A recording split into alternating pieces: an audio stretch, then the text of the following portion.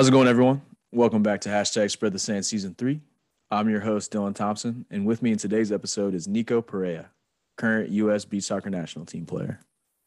Nico and I talk about his collegiate soccer experience at Syracuse University, how he got introduced to beach soccer, his debut in the World Cup qualifiers, and finally his most recent experience in Russia for the World Cup itself. If you have a second, please like, rate, review, and subscribe to the podcast on whatever platform you're listening on because it helps grow the show and the beautiful game along with it. Without further ado, hashtag Spread the Sand Season 3, Episode 5 with Nico Perea.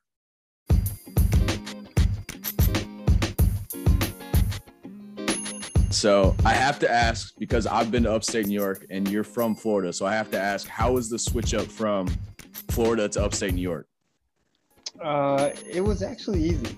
So many people think, what? No, you definitely, must have hated the weather or must have been a shock to you. But for some reason, when I visited Syracuse, when I was in upstate New York, I just fell in love with that like fall weather vibe.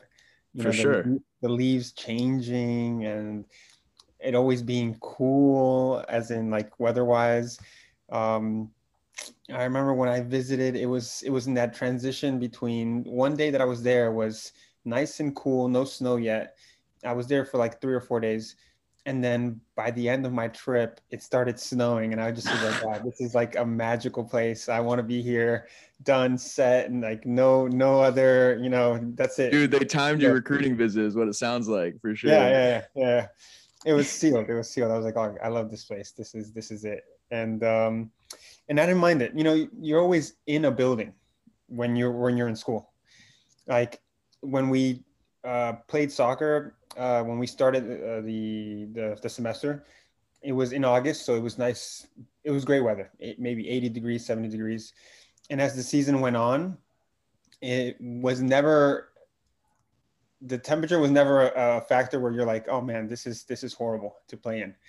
Once you started getting, if you were that team that made it to the NCAA championship, now that's when the weather really like starts, it's like, oh man, we're deep in this, we're deep in November, it's getting cold, but you like it because, you're going deep in the tournament as well. Sure.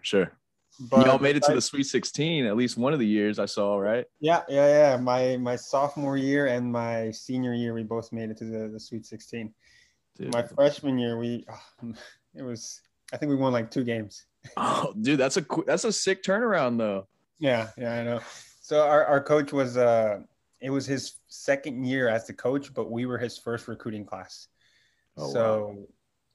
He made a turnaround to that program, and right now they're just one of the best programs in the nation. Every year there's an MLS draftee in the program, so it's amazing what they've done. And cough, a beach soccer national team player. So like, no big deal on that front. National team player, yeah. Right. So I have to ask, because I generally ask this to athletes that I talk with about how their college experience kind of shaped them. What would you say some takeaways are from playing at Syracuse and that like that shaped you as a player, if any?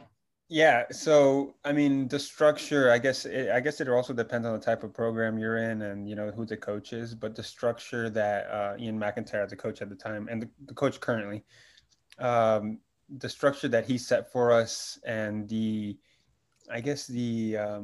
would I say this? The expectations he had for us. Sure. Yeah. Like he put everything on us in the sense, like, he believed in us and he really expected us to be at our highest standard all the time. And even when, walking as, wearing the Syracuse crest, he was always saying like, we have to be an exceptional athlete, but also just be proud of what you're doing. And those standards, just something that I always remembered and I always kept going through, my career and to this day. That's something that always stuck with me, the level of and passion he had for the game as well. Like, I think that's one of the reasons why I really, really liked Mac as a coach. Mm-hmm. The passion for winning and just being just in the game grinding, and no matter what the outcome was, he would just be, I'm going to be number one. I'm going to be number one. That passion, he gave us some of that. He trickled some of that passion into us. And that's something that, will always be with me. Dude, having a coach that you want to play for is what it sounds like. Ultimately, exactly. yeah, having a coach that like motivates y'all from top down, like ready to go type deal. Because it's hard to find those coaches sometimes. Like, I mean, when I was after Syracuse, I played at USL a couple places, right? Yeah, at USL I played at Toros, I played in Indy, and then in NASL I played in Jacksonville Armada. Lots of different coaches. Some of those coaches you would put your heart on the line for, and some of them you're just like, oh, man, this guy's not, he's 100%. Yeah. You just don't really feel for the guy. You just don't really understand the philosophy or whatever it may be. But yeah, Mac was just one of those coaches that, you would just lay anything on the line for. To this day, I do the same thing. Yeah. That's amazing to hear for sure. And I think that definitely, I feel like a lot of people can relate to that, right? Like you got to be able to believe in your coach. Yeah, I'm sure like a lot of players, like even when they had club coaches and, you can name someone who you're like, oh man, that guy just gave me that, He had it. Yeah. Yeah, he had it. He gave me that extra bit. And then I was just fired up for everything. So playing in those couple or opportunities to play for USL teams, like, was that like an aspiration for you, like to maybe make it to the USL or even the MLS post, your experiences there? So yeah, during my time at Syracuse, my last year, we were having a great run. We were ranked number one in the nation for quite a while. And a few of our names were being buzzed around and, for the MLS draft. I unfortunately wasn't one of those who ended up going to the MLS draft.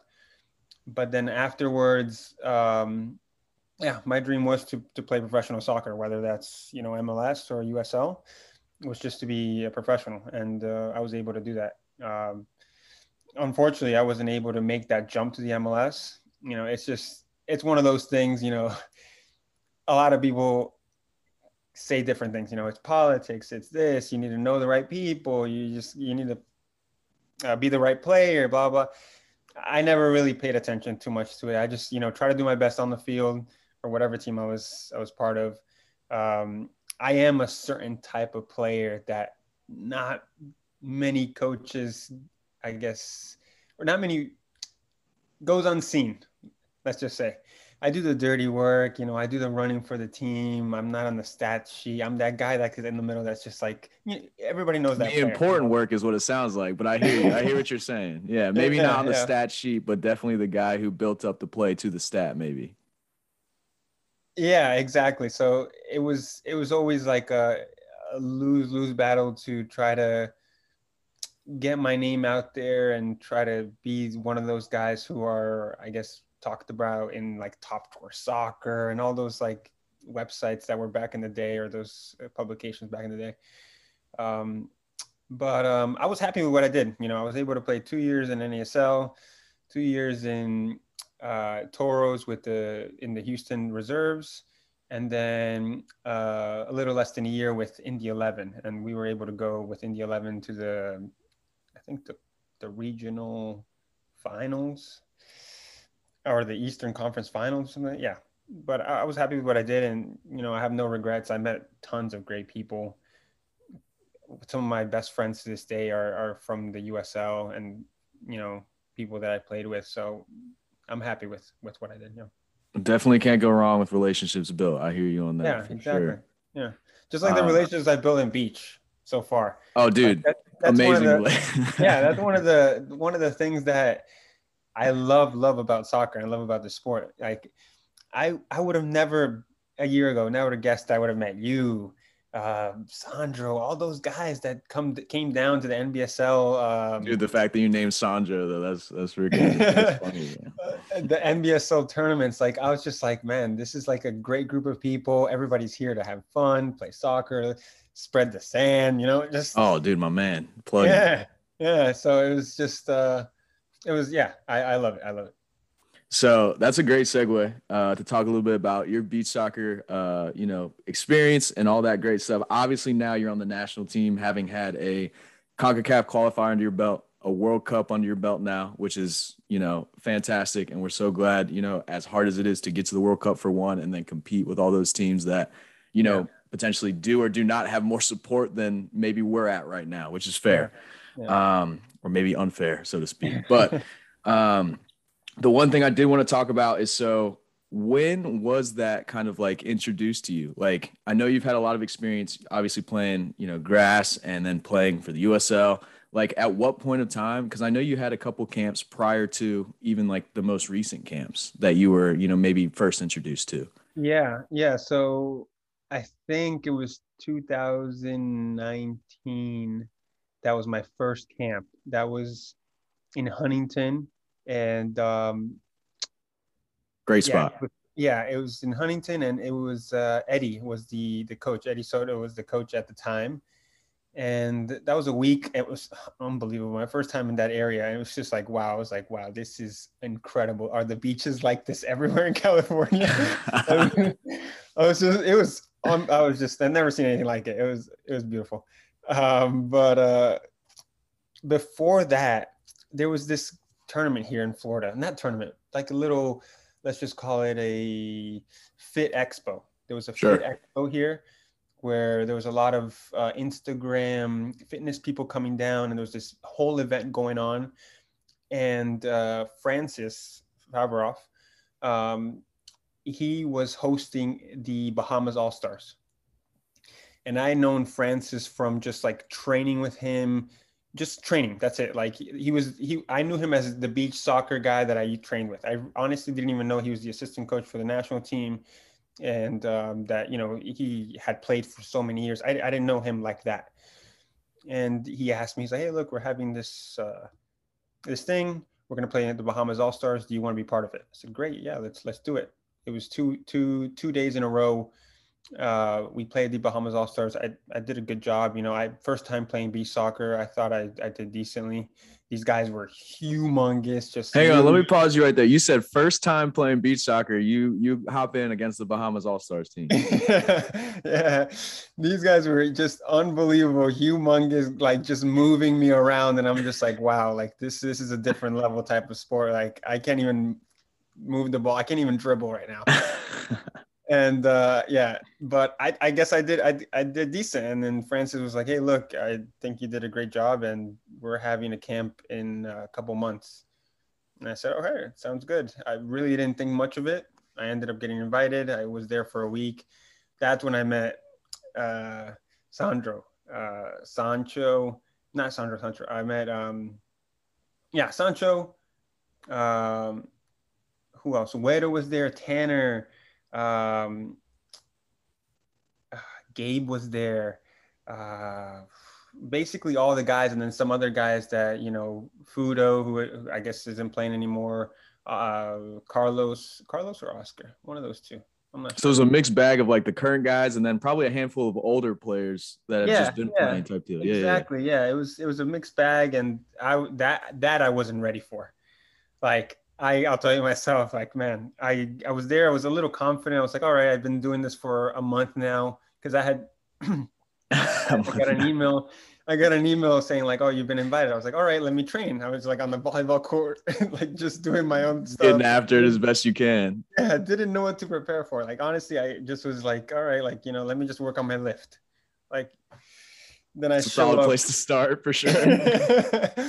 Then I show up and I'm like, holy crap, these guys are doing bikes and flicking it and 1-2s in the air. And I'm like, oh, I'm not ready for this. Like, I'm not ready for this.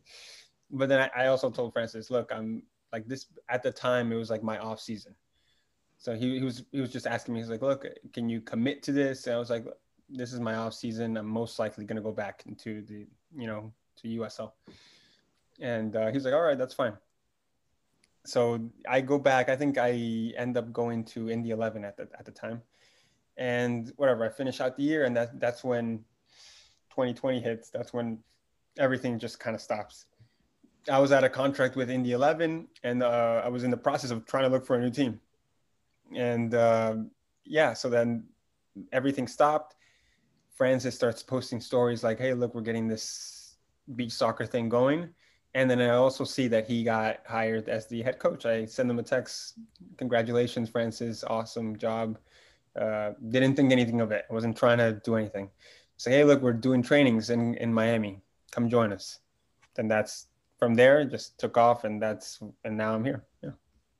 That is a great story. Obviously, not from the respect of looking for another team, but in the Yeah, respect of opportunity, one door closed, one door open type deal. exactly. Look, some people have asked me, like, did you ever want to continue? I think I was at a point where I enjoyed and I was happy with what I did. I wanted to play professional soccer. Not many people can say they did that, like even if it was not the highest level in America. But Professional nonetheless, though. exactly. I was happy with what I did. I have no regrets, but being home for that 2020, being home, being back in Florida, being with my family, being with my girlfriend, just really was like, oh, man, I miss this place. Like I love, as much as I love soccer and I love moving around and seeing new places, I've been able to experience so many new cities. There's nothing like home. And I was just like, man, I really miss this place. I kind of want to stay here. And I'm not liking this beach soccer thing. It's like the two things that I love, soccer and beach put together. It's just it was like a good pathway, a good segue to the next thing in my career.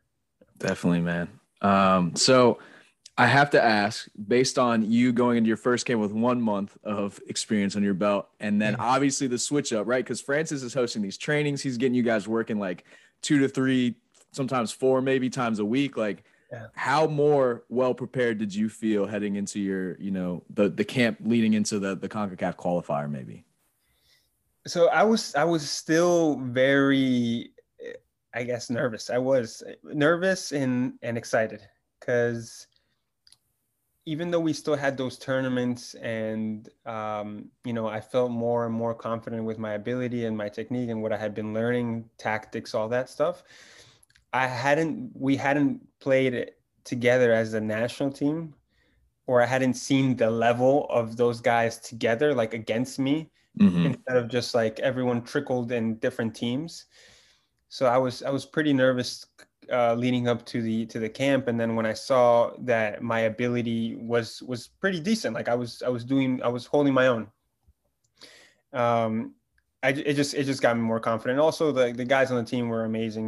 They really welcomed every new player, let's just say, into the squad, and put their arms around us, and we're really just helpful to the dynamic, and just saying, hey, look, we understand that you guys are in a place where this is your first time, for some of you, so we'll help you as best as we can. They did that for us, especially because I don't I don't know if you had this feeling, or anyone listening to this, like when you go from field to beach, like to the normal person, you'll think, oh, it's soccer. It's the same thing. It is No shot. no way, no way. Like, just no, it just doesn't work that way. It just doesn't work. Like, you have to lift it, you have to play it in the air. You try to dribble it, you end up like your face on the sand. Like, it's just Face on no, the sand is a real thing, 100%. it really is. I remember my first few times trying to shoot the ball, and like it would end up on like a pocket or like a hole. And I just, one of those shots, like you just hit it and it's just Kicking it sprinkle. more into the sand Yeah, and yeah, and it just sand just pops up. The sand just, yeah, it's just one of those. And so just learning all that stuff, and then being able to actually play with the top guys in the nation and be like, okay, like I'm getting this. Like, I feel good. I feel confident going against these guys and being part of this group was awesome. And once you get that confidence, you just, or at least for me, I just kept going with it. And then once we arrived at CONCACAF, I was feeling really great. I was like, I'm confident with my ability. I'm feeling that I earned my spot in this team, and it's just time to show it now. That's just time to perform. So, speaking of confidence builder, going into the CONCACAF, you score the first goal of that tournament for the U.S. I Yeah. can't help, like, how did that feel for you? Obviously, right? Like, debut, Yeah. first goal. Yeah. Like, again, I mean, I sound like I'm confident, but like that first game, I was nervous. nerves and excitement. You know, You're wearing that crest for the first time, man. Like, how could you not? Exactly. You're like, you sit there and think, you're like, man, I'm a national team. I'm representing the USA. Like, it was just an unbelievable feeling, and like lining up and coming out. Like, even though there was like no fans, whatever, you still feel the weight on your shoulder of I'm representing a nation. So then going, so then I no, I didn't start that game. I was subbed in, which is perfectly fine with me. I was just I was just like, no, I can't do this. And subbing in, and then I'm just like, all right, once you get that first touch, like get that first scoop, and then you pass, and you're like, okay, we're good. Like, you know, we're feeling it. We're buzzing now. We're buzzing. And I don't know. That first goal, I think Chris threw it to Sancho, and then he did like a bike, and I was just kind of like there. You framed the net. Yeah, I remember, man. Yeah. You framed the net. You got in. It was that was just, I think that was just like, that really calmed my nerves. I was like, all right, we're in this now. We're the better team. We're gonna win this game, and we're gonna qualify to the World Cup. The whole time, I was, even before the tournament, Connor Resende, he and I had been talking for the longest time. We're like, look, man, if we make this team, we're going to the World Cup. Like, there's no other way. I'm not doing this for not going to the World Cup. Like, we would look at each other in training and be like, we're going to the World Cup. Like, we're going to Russia. You got to manifest it, bro. Like, you really do. You have to manifest it. Like, we're going to the World Cup. Like, there's like, look, Connor. Like, I would just look at him, Connor. Like, we're going to the World Cup. You just got to be like, Connor, I can't believe we're going to the World Cup, man. It's crazy. It really was. He'll tell you that. It was just me and him, just like, kind of like, bro, like, I'm not doing this if we're not going to Russia. And then the whole time when we were in Costa Rica, me, Fredo, and him would just joke around the whole time, saying the same thing, just like we're going to World Cup. Like there's no other way that this is happening without us going there. Yeah. What do you feel like the toughest game was when y'all got there? Because there were a couple that I have in mind, but I'm interested to hear what you think personally. In Costa Rica or in Costa Rica first? Yeah. Costa Rica. Let's see. We played Turks and Caicos, Trinidad and Tobago, Panama. El Salvador was really hard. Like, it was just one of those games. Like, I didn't know if we just played bad or it was really hard. But Costa Rica, we ended up losing in Costa Rica, but I think we just kind of, I didn't think it was that hard. It was, I don't know. It played out well in terms of like when y'all made it to the quarters for sure. Like, ended up like, because y'all played Mexico in that game. Like, at first it probably was a little tense, but then once y'all started running with it, y'all ran with it. Yeah. Like, at first, I think it was just one of those things that we kind of got in our, or at least I did. I kind of got in our head, like, what's the USA Mexico rivalry? You know, like this is gonna be one of those games, scrappy. It's gonna be, you know, dirty from both sides. It's gonna go down to the wire.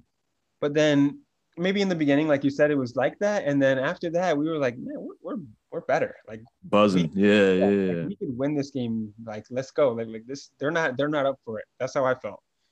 The game I'm thinking about is the Panama game. You actually scored a goal in that game as well. It ended up 4-3, but that game to me watching just looked a little tense, like, because y'all were battling real well. And then obviously, you know, Gabe came up clutch towards the end of that game. That's when he scored that sick bike. Yeah. So he came up clutch at the end, but that was the game that kind of got me, because I was like, you know, it seemed like both teams, you know, play very well, and then y'all were just trying to figure each other's style out. And then, you know, it was the team who could grind it out to the end. Yeah, that was a good matchup. They had this, I think it was a number 10, small guy, quick feet, really good at creating plays for them.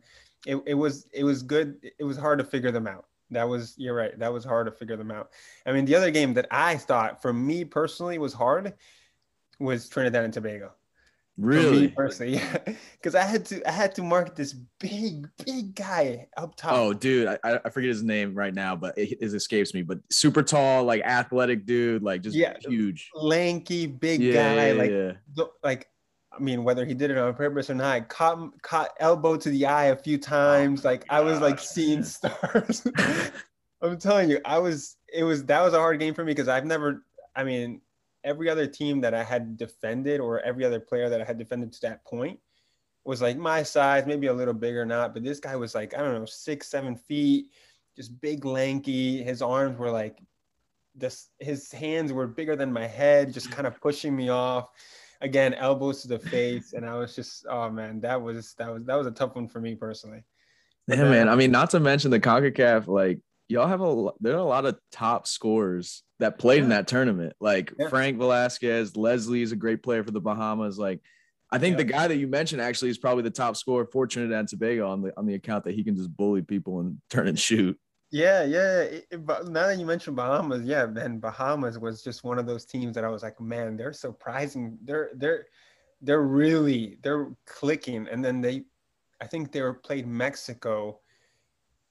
Yeah, they played Mexico in maybe quarters, and we thought we were gonna play them. I think they were up 3-0 or 4-0, something like that. Mexico Ridiculous. came Like, back somehow. Yeah. yeah, we're leading to the third, and then they came back, and I was like, oh man. And then luckily we, as in a few guys from Florida, were able to play Bahamas. They came up here. Oh yeah, another All-Star game. Yeah. Yeah, to an All-Star game. We played them 3 days in a row. I was only available for two of them, and I was really impressed. I was really impressed. They were very functional. They knew what they were doing. They executed it very well, and I liked their start play. And then Michael, who played with us in the NBSL, Michael Butler, yeah, the goalie. Mm-hmm. Yeah, sick. This guy was making some nasty saves, and I was his like, reactions are almost unmatched, man. Yeah, it doesn't. Yeah.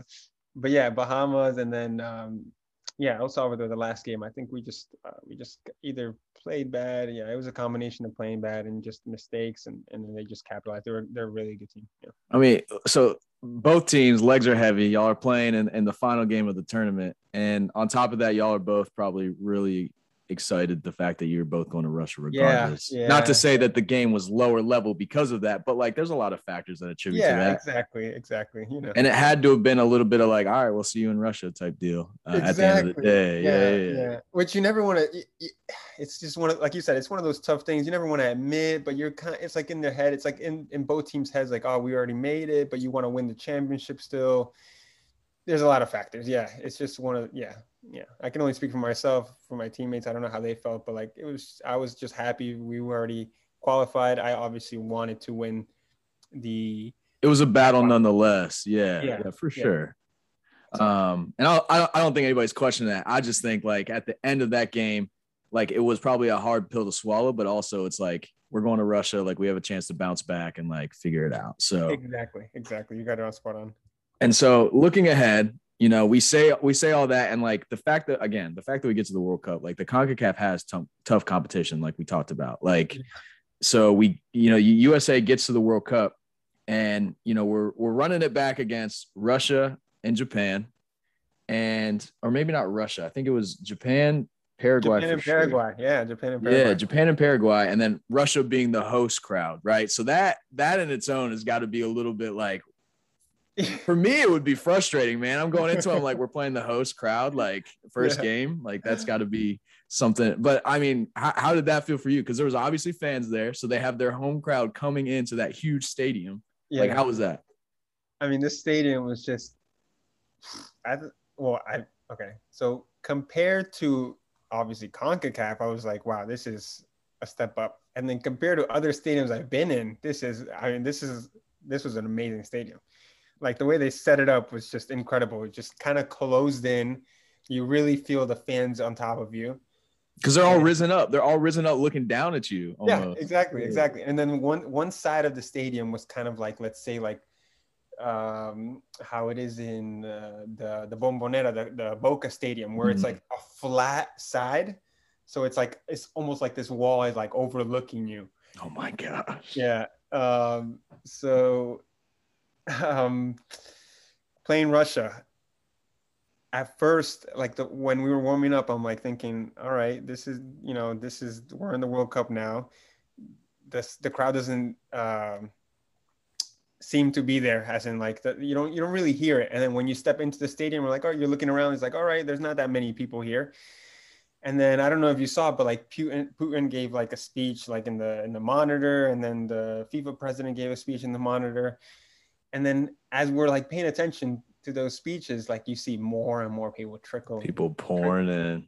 pouring in, little by little pouring in, and I'm just like, oh crap, like this is like this went from being like a neutral game, let's just say, to okay, they're the home team.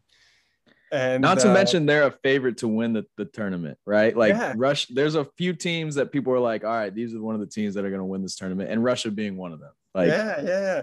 And like, and this being my my first, I guess, beach soccer experience, my first year playing beach soccer. One of the first things I did was Google top teams. Like during this whole, I'd say, journey, Brazil came up, Russia came up, Japan came up. So all these teams that were going to play or were about to play in this group, literally that's all I've been Googling for a year, or YouTubing and seeing highlights and seeing the way they play and seeing like the top players and all this. So I'm like, man, it's actually a reality now. We're about to play Russia, this team that I've been, looking at their style of play to learn more, to be able to understand the game. And I think the first few minutes I was like a little nervous. I was like, man, this is it. And then after that, you kind of just have to snap out of it, and you're like, all right, we're in the World Cup. Get locked in. Yeah.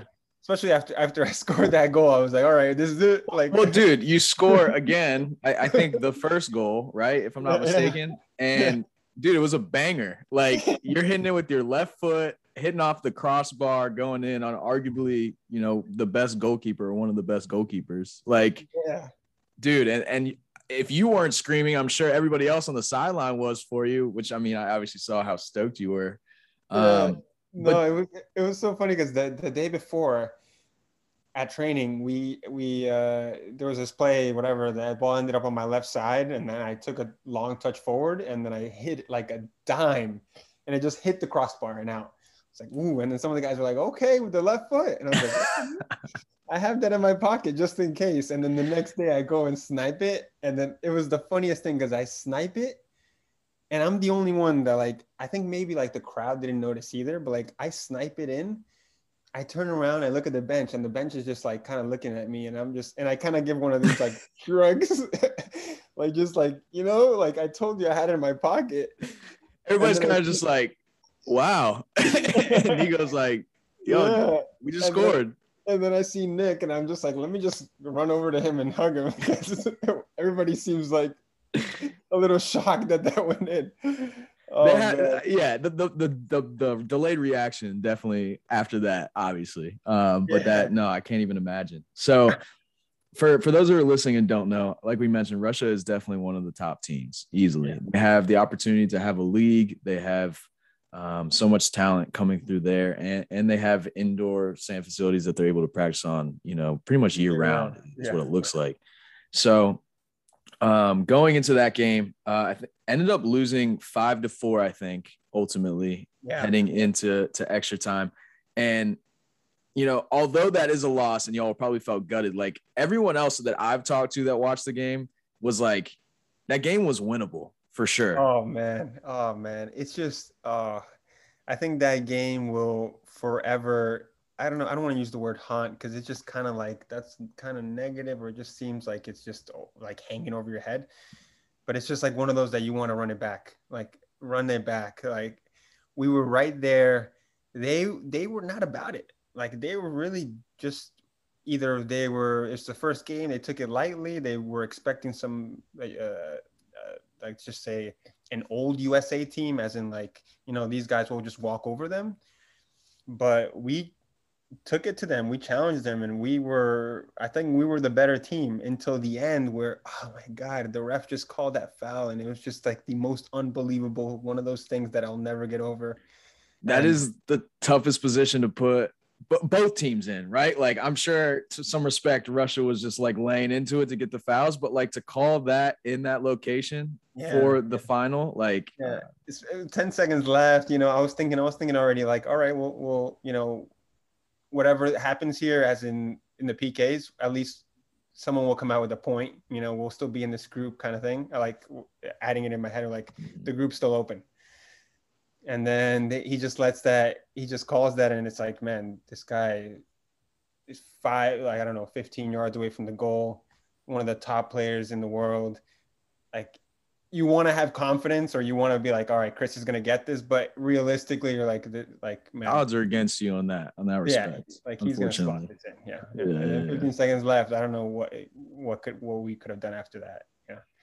So gutted for sure, but I can't help but feel like that was like a positive momentum for the team because, like, you all made passes happen. Obviously, took advantage of the chances you did have. Could have capitalized on chances that you couldn't, but I mean, teams say that all the time, right? Like that's just how it goes. Like, no, we felt good. Like the team felt like the vibes were good. Like you said, we definitely were. Man, they snuck away with that. We could have had that, but the team was feeling good. Like we just challenged Russia, one of the top 3 teams in the world. So we felt very positive going into the next few games. Yet another game in which, man, winnable. That's like all I could say is just like winnable. So you take on Ozu and his crew. You do grab another goal in that. So it's a loss 4-3. You do pick up another goal there. So again, we're going back to our earlier conversation about how you weren't necessarily on the stat sheet. Like, can't help but look at your name popping up on the stat sheet now, which is great. It's good. Whatever you have to say, I'll say for you. It's good to see some recognition for you. So thank you, man. Thank you. No, it felt good. Like, I think I was just in the right areas, and everything else was just the teammates like making it happen. Honestly, man, Nico's humble. Everyone who's listening, humble guy over here. No, it really was. I can't say enough about them because I do my job, and then they set me up and they put me in positions to, all right, this is my time to just put it in, like slot it in for the team, and I was able to do that. So that's a great mentality, man. Honestly, like seriously. So heading into that game, I can't help but notice as I was watching the games, not even the one where you all played Japan necessarily, but when I was watching Japan play, Ozu looked like he remained on the field for like almost the entire game. This guy, you got to test him. He might be a robot. You got to put a metal detector on this guy because unbelievable. Like I consider myself a fit guy, Like I consider myself always a fit guy, and I'm running up. I'm not even running up and down. I'm doing one sprint. I'm winded. I'm looking at the sideline. All right, who wants to sub?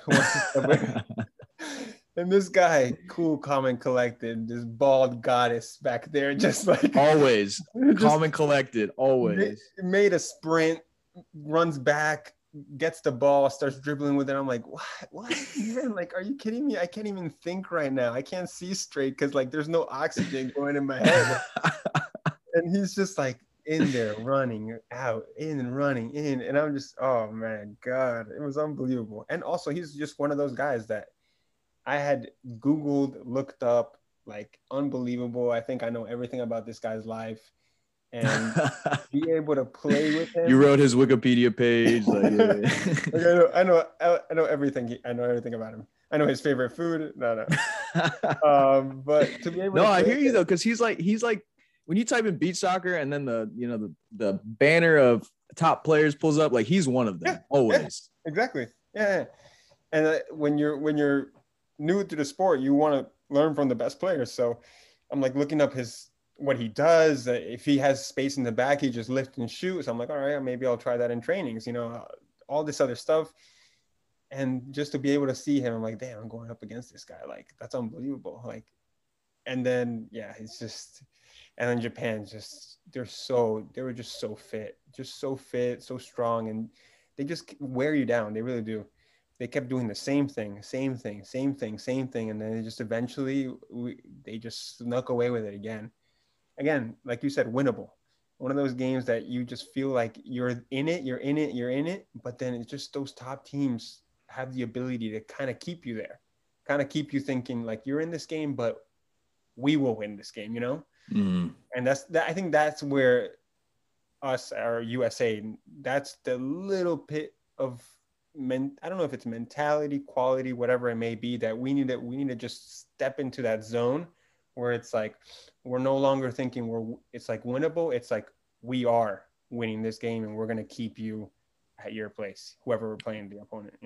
So and again, Japan, another nation, like you mentioned, a top nation in beach soccer, who also has a Japanese beach soccer league in which they are playing, consistently a multitude of teams. Ozu's actually a player coach.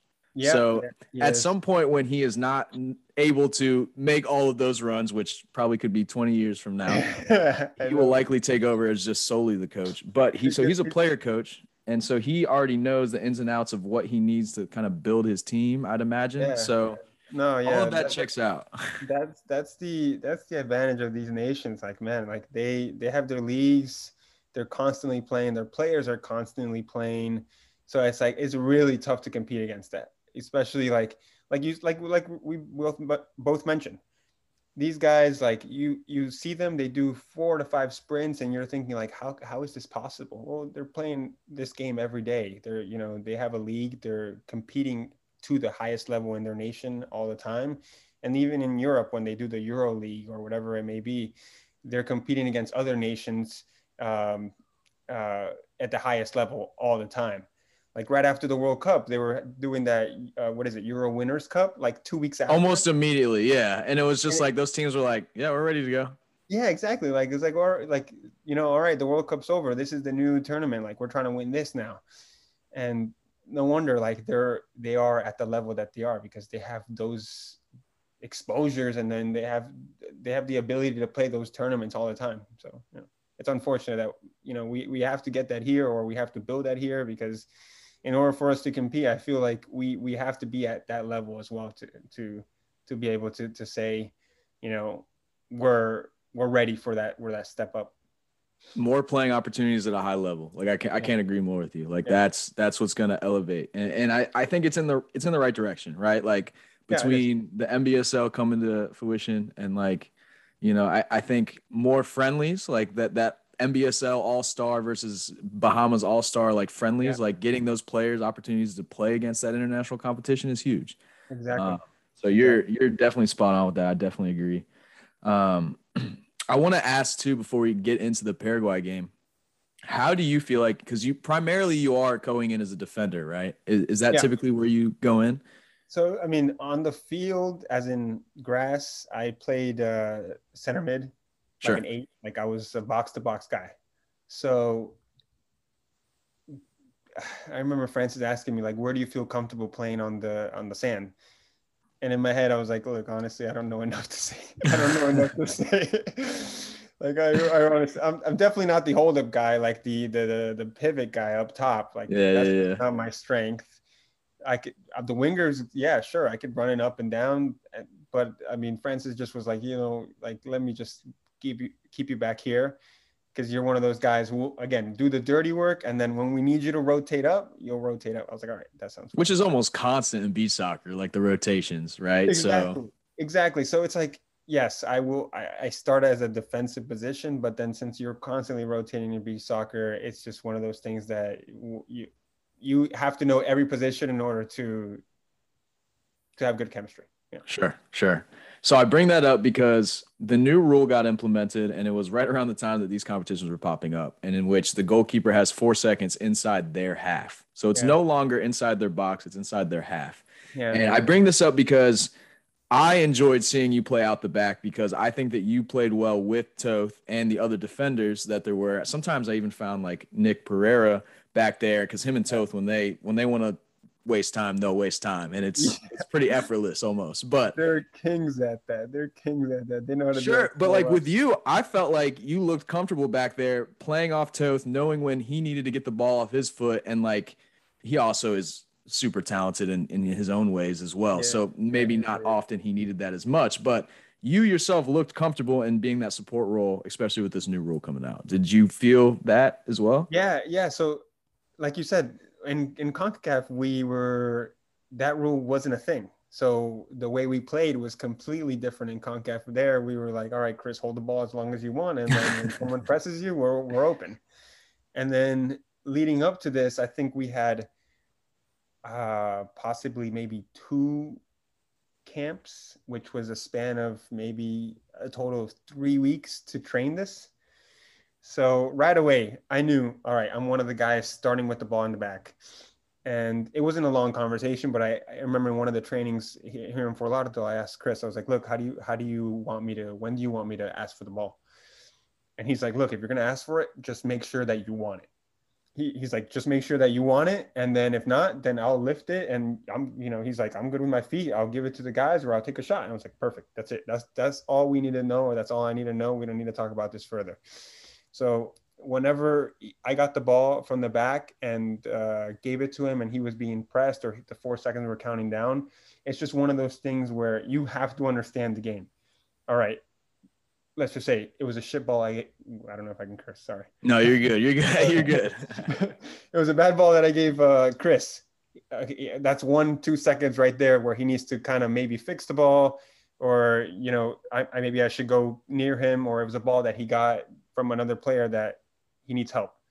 You just have to really read the game and like, look, let me get close to him. Let me pick it up his feet, and then we'll just restart those 4 seconds for him.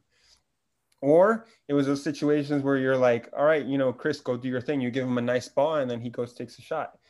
So I personally, like you said, I like the rule. Like I like the rule because it does make the teams play more. I don't like the rule because like I loved having just Chris just kind of sit on the ball and just kind of, because he's so good at it. Everybody catch your breath for a second. Like so good at it. He really is. Because I remember I think this was against Mexico, or I forgot what team in CONCACAF, where he kind of sat on the ball and then the other team, I forgot what team it was, but they started pressing us. But me and him just started playing like tiki-taka in the back. Just him, the monkey in the middle, man. The guy would come to me, and then I'd be like, all right, I'm going back to Chris, and then he start running, and then we just like, oh, this fool doesn't know what he's doing. He's just wasting his time. So I do miss that, but yeah, you just have to know as a defender or as the guy in the back, you have to know when to help out your goalie, when he needs the help and when he doesn't. And when you have someone like Chris back there, most of the time you're like, oh, he's figured it out. Like there was a few times that he got pressed and he like kind of turned the player, and I was like, man, this guy's ballsy. But you trust him because he's one of the, again, I think this was recently one of the top 100 players in the world. Oh yeah. Him and I think Nick Pereira got on the list. Him and Nick Pereira. So it's like you trust them to do those things, and even if they mess up, you're confident in them. So yeah, it's just one of those things that you really have to read the game to know when to pick it up his feet or not. Yeah. For sure. So we get into this final game against Paraguay. There is at this point in time, like it's a slim chance, but a chance nonetheless that you all can move forward. I think Japan had to beat Russia, and you all had to win against Paraguay in regulation. Yeah. It was a lot of factors that were playing against y'all, but I wonder what that mentality looked like for you all as a team. Like, how did you all corral yourselves before that game? So we were up for the challenge. Like, I mean, the players that I spoke to and the older guys as well, everyone was really focused and ready for the game. What I thought we lacked was, again, those minutes, in the sense that these teams, Paraguay, Japan, and all these nations, like constantly playing and constantly having these high level games. We had just finished two games, Russia and Japan, which was a high level for us. For that Paraguay game, our legs weren't there. Our legs just weren't there. Like, I'll be completely honest. Again, I consider myself one of the fittest guys, just period. Mm-hmm. And I was feeling it. After the first period. I was like, man, I'm really tired. Like, these guys look like they're either on something or they're just at that level where it's like they do this so constantly that this is just another game for them. And so our mentality was there. I think the physical part just wasn't, again, because we were just missing those minutes that other nations have. Sure. And then just everything they touched was going in. It was unbelievable. I don't know if you watched the game, but it's like they. Oh yeah. And it was like an open goal. Like they sneezed. Some of the nicest goals I've seen in that tournament came out of that game from Paraguay. If I'm being honest, like it didn't. It was hard. It was hard to be in one of those games because mentally you're feeling it and you're like, all right, we're in this, and then all of a sudden it's like, bam, they hit you with an uppercut, It's like, okay, it's okay. No matter what, we're still in it. Bam, they touch another ball. It's an upper 90 goal. I'm like, what is going on? All right, we're still in this. Let's go. Bam, another goal. It's like, what? Like, how can you? You're just in one of those cycles where you just can't stop it. No matter what you do, no matter how you come out. There was a point that I think Francis had a lineup where it was just like, let's just call it workhorses. Like it was just like the guys that were gonna sprint and press but bam, they just kept scoring and scoring, and no matter what we did, it was just going in. And yeah, it was just mentally, we were just like, wow, like we're not winning this game. And physically, again, we were just like, wow, like this Paraguay team just came out and just hit us in the gut. Like we didn't recover from it. And we talk about earlier how beach soccer and soccer on a field, a flat surface, are different for sure. But in that way that you just described, they are so similar, right? Like you can get that feeling in any soccer, really.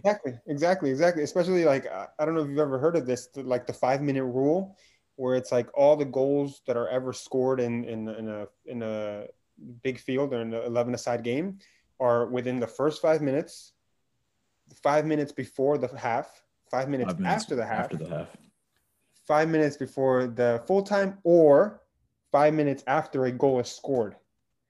Right? So it's like in big soccer, or like in 11-a-side, you look out for those. You look out for those moments. All right, we just got scored on. These next 5 minutes have to be spot on, or if not, like statistically, that's when another goal comes in. There's such a shift in the energy, right? Like, because going in, like you always get told at halftime, like, hey, if you're up by 2-1, that's likely the most dangerous lead in soccer. Yeah, exactly. If you're up 2-1, they score a goal, they instantly claim momentum. Exactly. And you feel it. Exactly. So then translating that to beach, it's even, I don't know, the stats or whatever, it's even, I guess, a higher percentage, because in beach, anything can happen. Oh like my gosh. You can be clearing a ball, and then all of a sudden you'll see it takes a sick bounce. It goes over the goalie. Like, yeah. So like that 5-minute rule is probably like a minute in beach, because like anything can happen at any moment. So and there's 3 periods. Exactly. So that's how I felt in there. I don't know about the other guys, but that's how I felt in there. I was like, all right. I kind of like was like, we just got scored on. All right, 5-minute rule. Let's just let's put out a strong performance right now. And then just they just kept hitting it. And I was just like, man, we're being rocked right now. Like it just felt like one of those games you couldn't do anything about. No matter what you tried, you couldn't do anything about. Yeah. But to end it on a positive note, there were a lot of moments that were great takeaways, right? So like the one goal where everyone touched the ball and Paraguay couldn't do anything to defend it, like that was a beautiful moment, and something that I think and hope that you all took that away. Like, oh yeah, of course. That was an amazing goal. And obviously, like, even though they just kept pounding it in, I was really proud of the guys, because we really never gave up. We had that fighting spirit. It was like, no matter what the score is, like, we're not going to give up. We're here, and this is the last game. We're just going to give it our all. And that last goal was just unbelievable. Like, I feel like that right there is a culmination of like all the hard work that Francis, Benny, all the guys, like that shows like a little glimpse of like what U.S. soccer or U.S. beach soccer is and can be. And that was just a beautiful goal. Like Chris to me, to Gabe, I think Gabe back to Chris, then me, then Tanner to me, and then Sandro. Like it was just unbelievable. Like, and then again, you're thinking about it right now, and I'm thinking like, man, only if we could have done that more. And it kind of gets you excited to like, all right, like when's the next time that I can meet up with these guys and we can link up like make that those connections again. Exactly. So it's a goal that, kind of gives you a bit of excitement for the future of beach soccer, of U.S. beach soccer. Yeah. So before we cap out here, Nico, the only thing I wanted to ask you towards the end, just to cap this off, is now that your career path went down a different way, which is, to me, obviously being a huge fan of beach soccer, I'm stoked that you're playing and you're doing all the great things that you're doing. What goals do you have set for yourself maybe, or the team, that you wouldn't mind sharing with us now when it comes to beach soccer? Well, And maybe I'm putting you on the spot, and to be honest. no. I mean, look, uh, I guess for U.S. soccer, like, look, hopefully we get more tournaments and more exposure. You know, get invited to these big tournaments. I don't know, the Dubai tournaments and all that stuff, so that the more that we see each other and the more that we're able to put in young blood into the pool, the better for beach soccer. Because look, I mean, all these nations are able to play these tournaments, and like, for example, I think it was Portugal or some team, I forgot what, they didn't take, maybe they took like two players that they took to the World Cup, because the rest was like new guys, like, look, we have to filter in, and they only have those possibilities by going to these tournaments. So hopefully for us, it's like US soccer is able to, if you're listening to this podcast, US soccer, you're able to give us these opportunities to go to these tournaments, so that we can always not as in, how do I explain this? I'm not saying I'm a veteran, but we can bring new guys in, even if it means that, hey, Nico, you're not going to this tournament. All right, that's fine, as long as you bring new people in, and then the pool grows and grows, and then you have this refined big pool of players that you can choose from, and you could be like, all right, now we can take the best group that we can to these tournaments, to these World Cup, the qualifiers.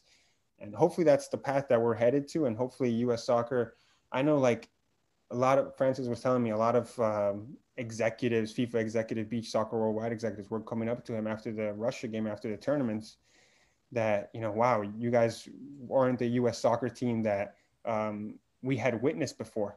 You guys really took a leap up on the world stage. And in order for us to continue to take that leap, I think we need more exposure. Like you said, we need these league. We need to set up a league here, or we need to set up some type of structure here that means that we're constantly playing soccer or beach soccer. And then for the NBSL, I know Aldo, who's taking care of that. He's has something cooked up. Like, he wants to do tournaments like throughout the nation, and possibly tournaments like, NBSL All-Stars, going to the Bahamas, going to Costa Rica, going to all these other nations, going to Mexico, playing against them, so that we can be playing at a consistent basis, so that the players, if it's not US soccer, at least the players can be having those minutes, constant minutes. So when those tournaments do come around, we're prepared. 100%, man. Any personal goals for yourself? I mean, look, we've got what, 2-a-day trainings. I think we got 2-a-day trainings, and then I've been doing foot volley. There you go. You play with Martine and them? Yeah, I've been doing a little bit of foot volley, and just to work on my touch. But like, personal goals, let's just say, that's a tough one. I guess just go back to the World Cup. That's a solid personal goal. That's a solid personal goal. Literally, just go back to the World Cup. Like, I thought about this the other day. I was like, kind of just, it's one of those bittersweet, or you kind of want to go back, or like I said earlier, run it back.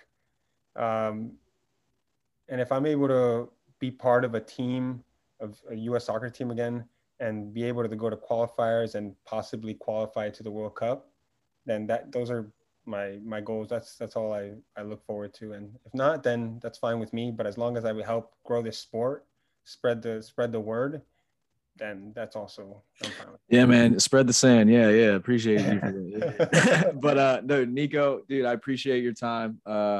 Definitely love everything that we had the chance to talk about, man. I'm excited to see this sport continue to grow, like you mentioned, but also to see U.S. soccer continue to develop and get to where we deserve to be, type deal. So again, Nico, man, I appreciate you. I look forward to meeting up with you probably in Miami, because it looks like in January there's another NBSL event just got released. Yeah, so hopefully, man, that'll be pretty great. Pumped about that. So I'd love to see you again. But yeah, man. Hey, man, I can't wait till there's one in California. Dude, you got to come out here, man. 100%, more than welcome. I know, man. I honestly, I after Huntington, I mean, I'm not sure if all of California is like that, but after Huntington, I was like, man, I got to go back to this place. I hear you, man. Yeah, it's we gotta speak to Aldo. We gotta speak to Aldo to set one up over there. Yeah, Aldo, since I know you're listening, yeah, you gotta switch it up, man. But Nico, man, I appreciate you, and thanks for coming on, man. No problem. Thank you for having me. Everybody listening, hey, keep listening. This is the way that we're gonna again spread the sand and keep this sport growing. So thanks, guys.